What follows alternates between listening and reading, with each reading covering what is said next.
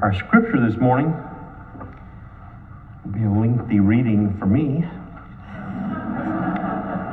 so please bear with me. It's from the first chapter of Genesis and the first 4 verses of the second chapter. In the beginning, God created the heavens and the earth. Now the earth was formless and empty. Darkness was over the surface of the deep, and the Spirit of God was hovering over the waters. And God said, "Let there be light." And there was light. God saw that the light was good, and He separated the light from the darkness. God called the light day, and the darkness He called night. And there was evening, and there was morning, the first day. And God said, "Let there be a vault between the waters to separate water from water." So God made the vault and separated the water under the vault from the water above it, and it was so. God called the vault sky, and there was evening, and there was morning, the second day. And God said, "Let the water under the sky be gathered to one place, and let dry ground appear." And it was so. God called the dry ground land, and the gathered waters He called seas. And God saw that it was good. Then God said, "Let the land produce vegetation, seed-bearing plants, and trees on the land that bear fruit with seed in them, according to their various kinds."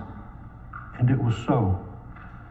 The land produced vegetation, plants bearing seed according to their kinds, and trees bearing fruit with seed in it according to their kinds.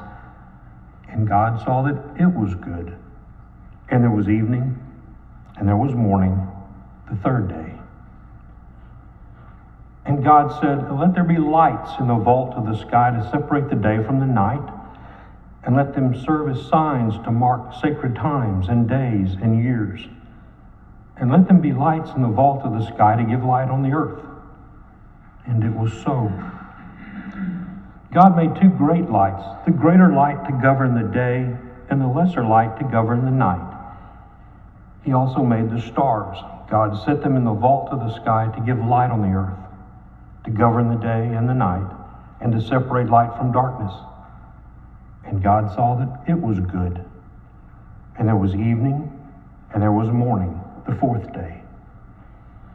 And God said, "Let the water teem with living creatures, and let birds fly above the earth across the vault of the sky." So God created the great creatures of the sea and every living thing with which the water teems and that moves about in it, according to their kinds, and every winged bird according to its kind.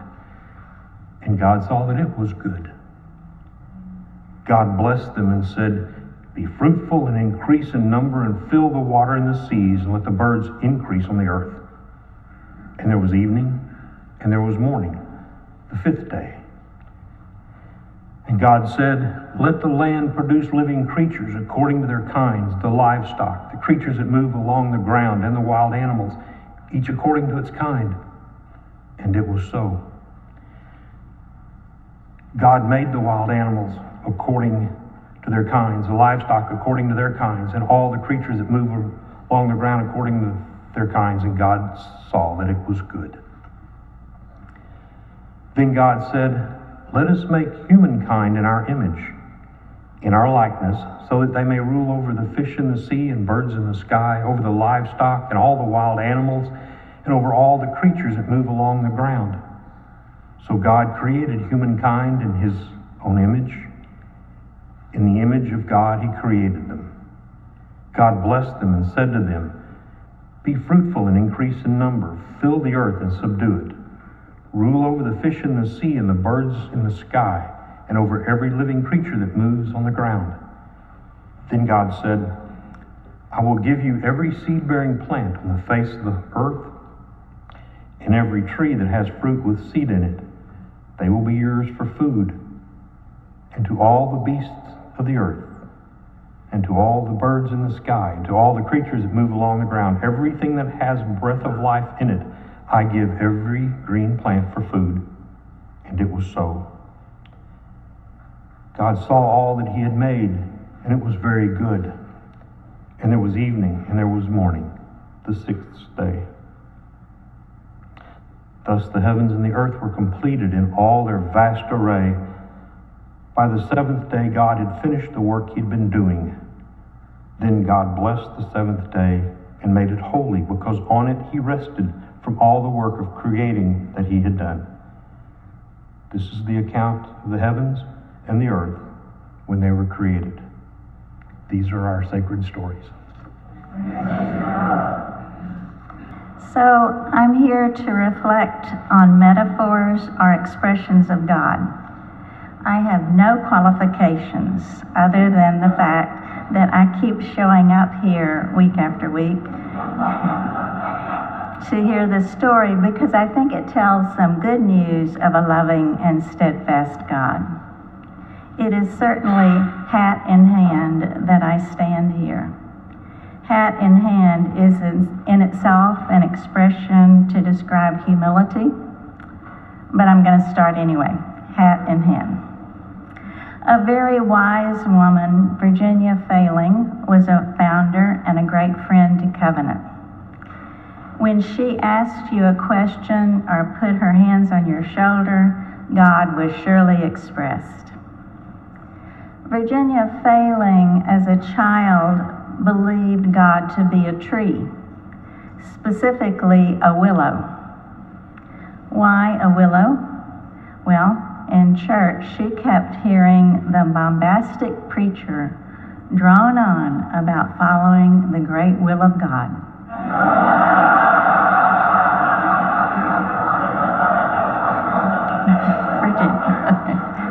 Maybe this is true.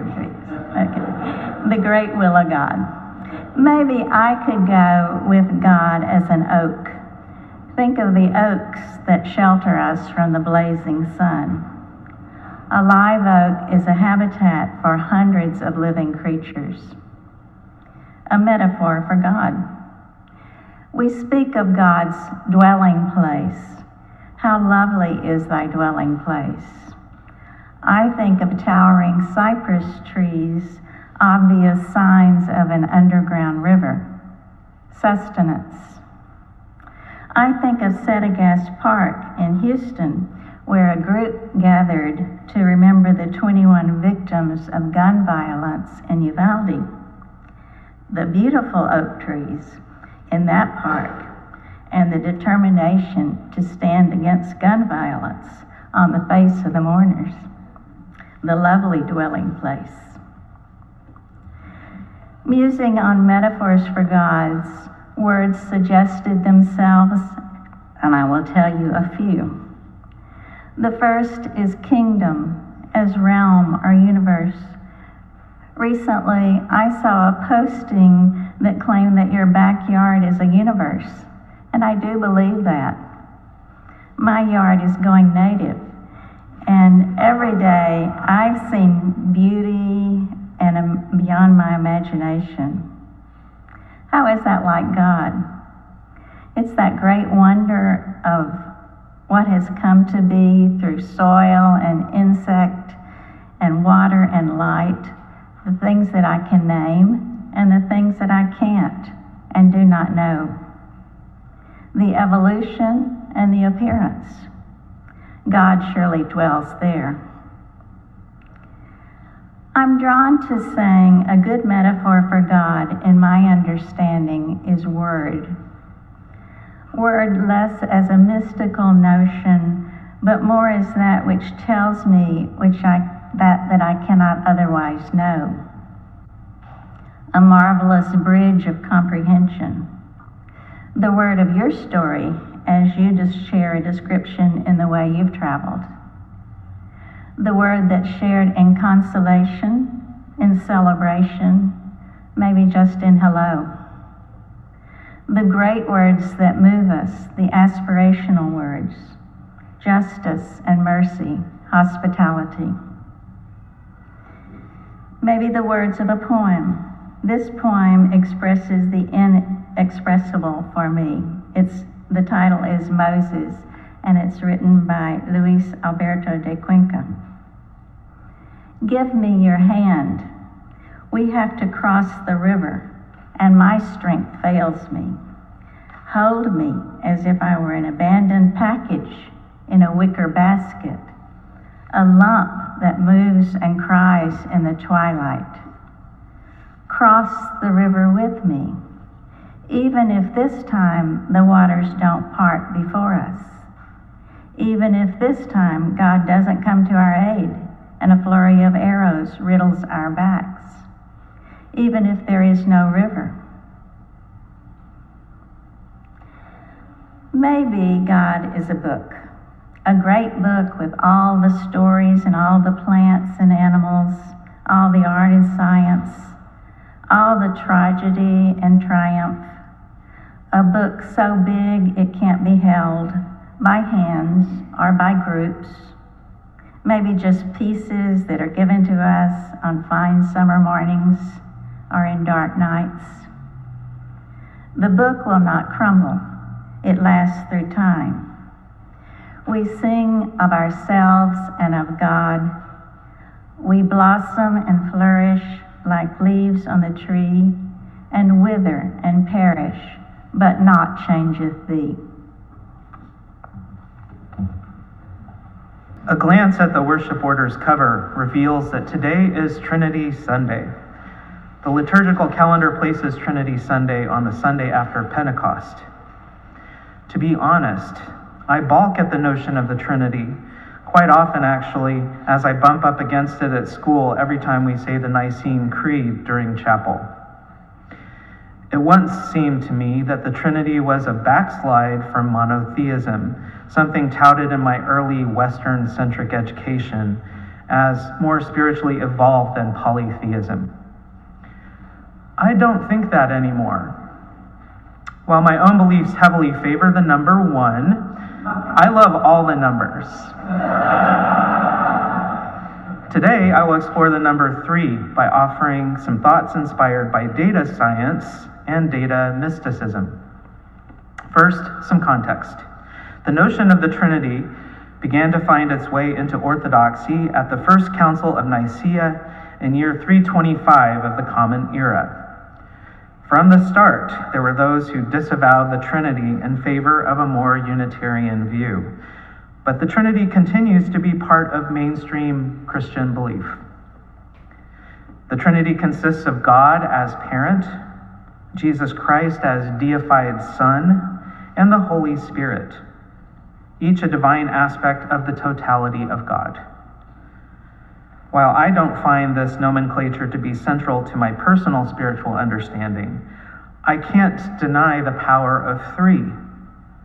The triad of body, mind, and soul form a potent way of understanding selfhood and spirituality, and they correlate meaningfully with Christ, God, and the Holy Spirit.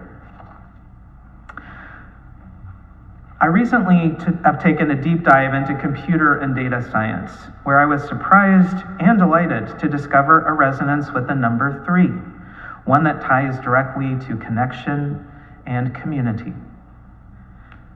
Networks are fascinating things. Among examples too numerous to list even by category, they can model how webs of social interaction function, both in terms of relationships between actual people and online via social media. Network science can distill the complexity of billions into accessible patterns and concise conclusions.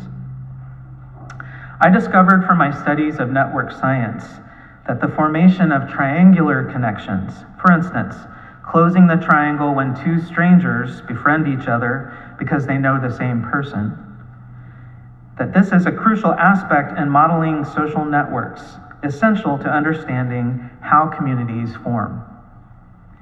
If I am part of a community, such as Covenant, then when I invite a friend to visit, if the feeling is right, then it becomes very likely that they will form connections with others in the community, naturally and quickly, closing triangles and expanding the community.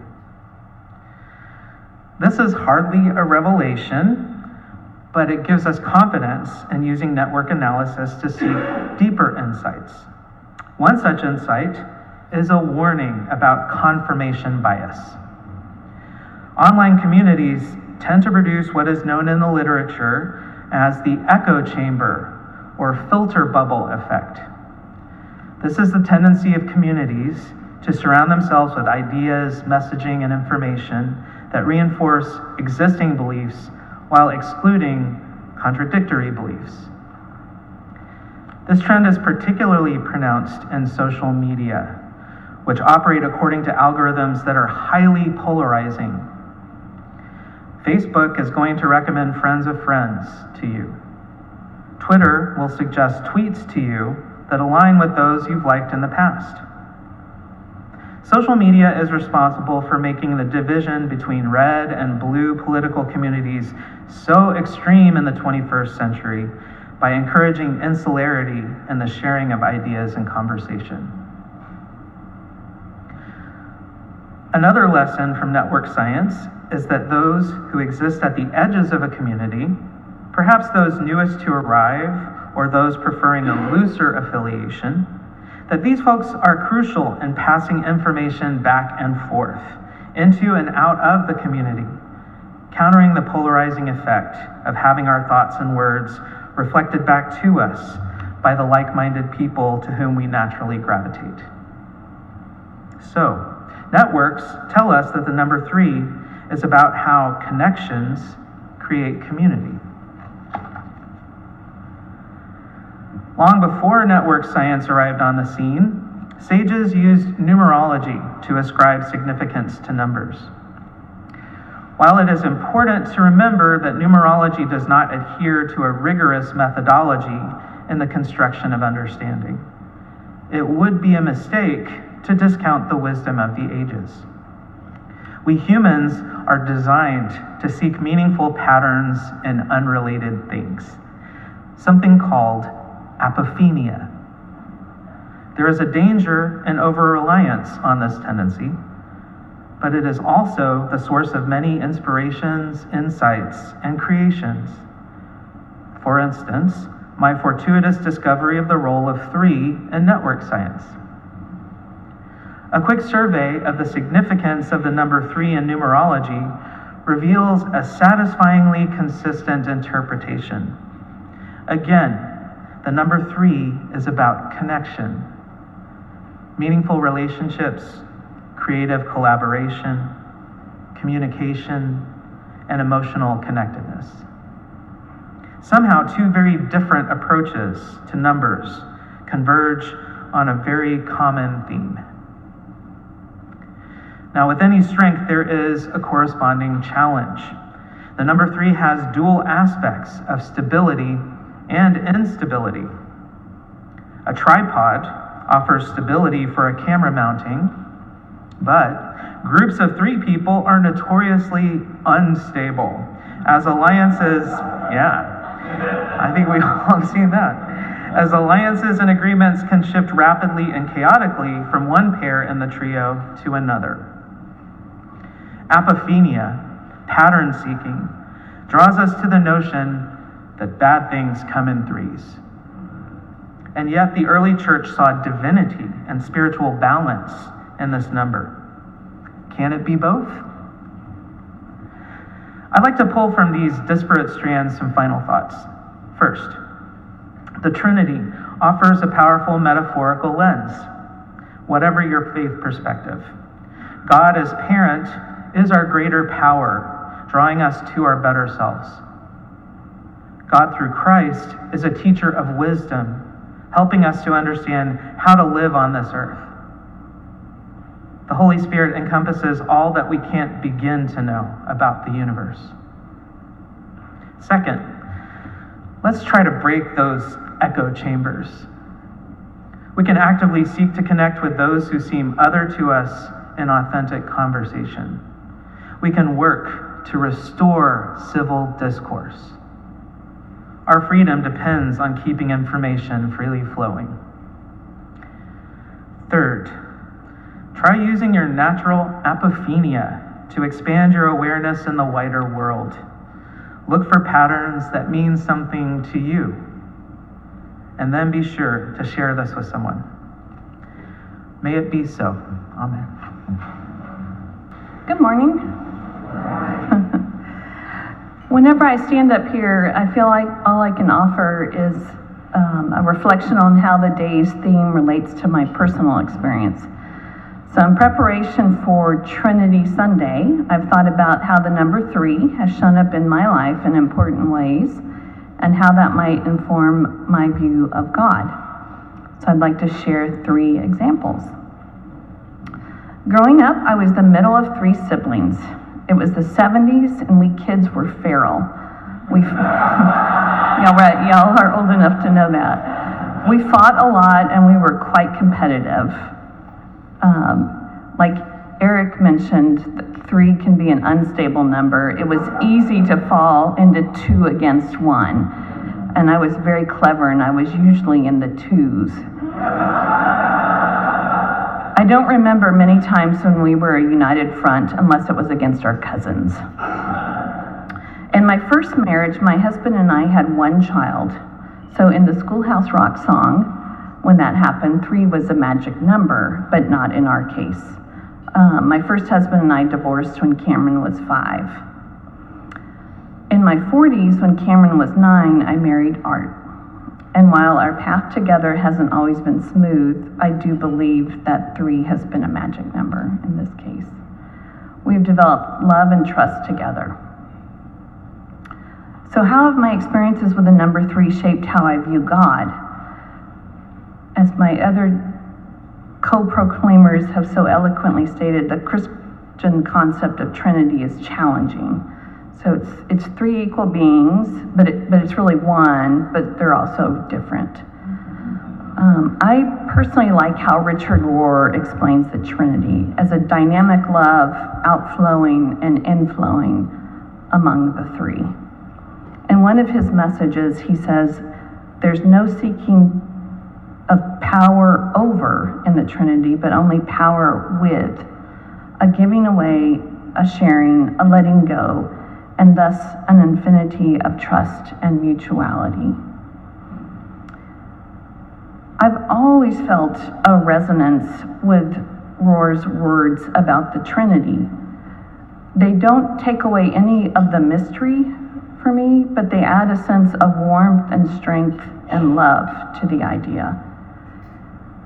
And I realized as I prepared for this session, maybe I'm attracted to that definition because I feel like in my life, I've been on a journey toward a more trusting, loving version of a family unit, which in my case has always consisted of 3.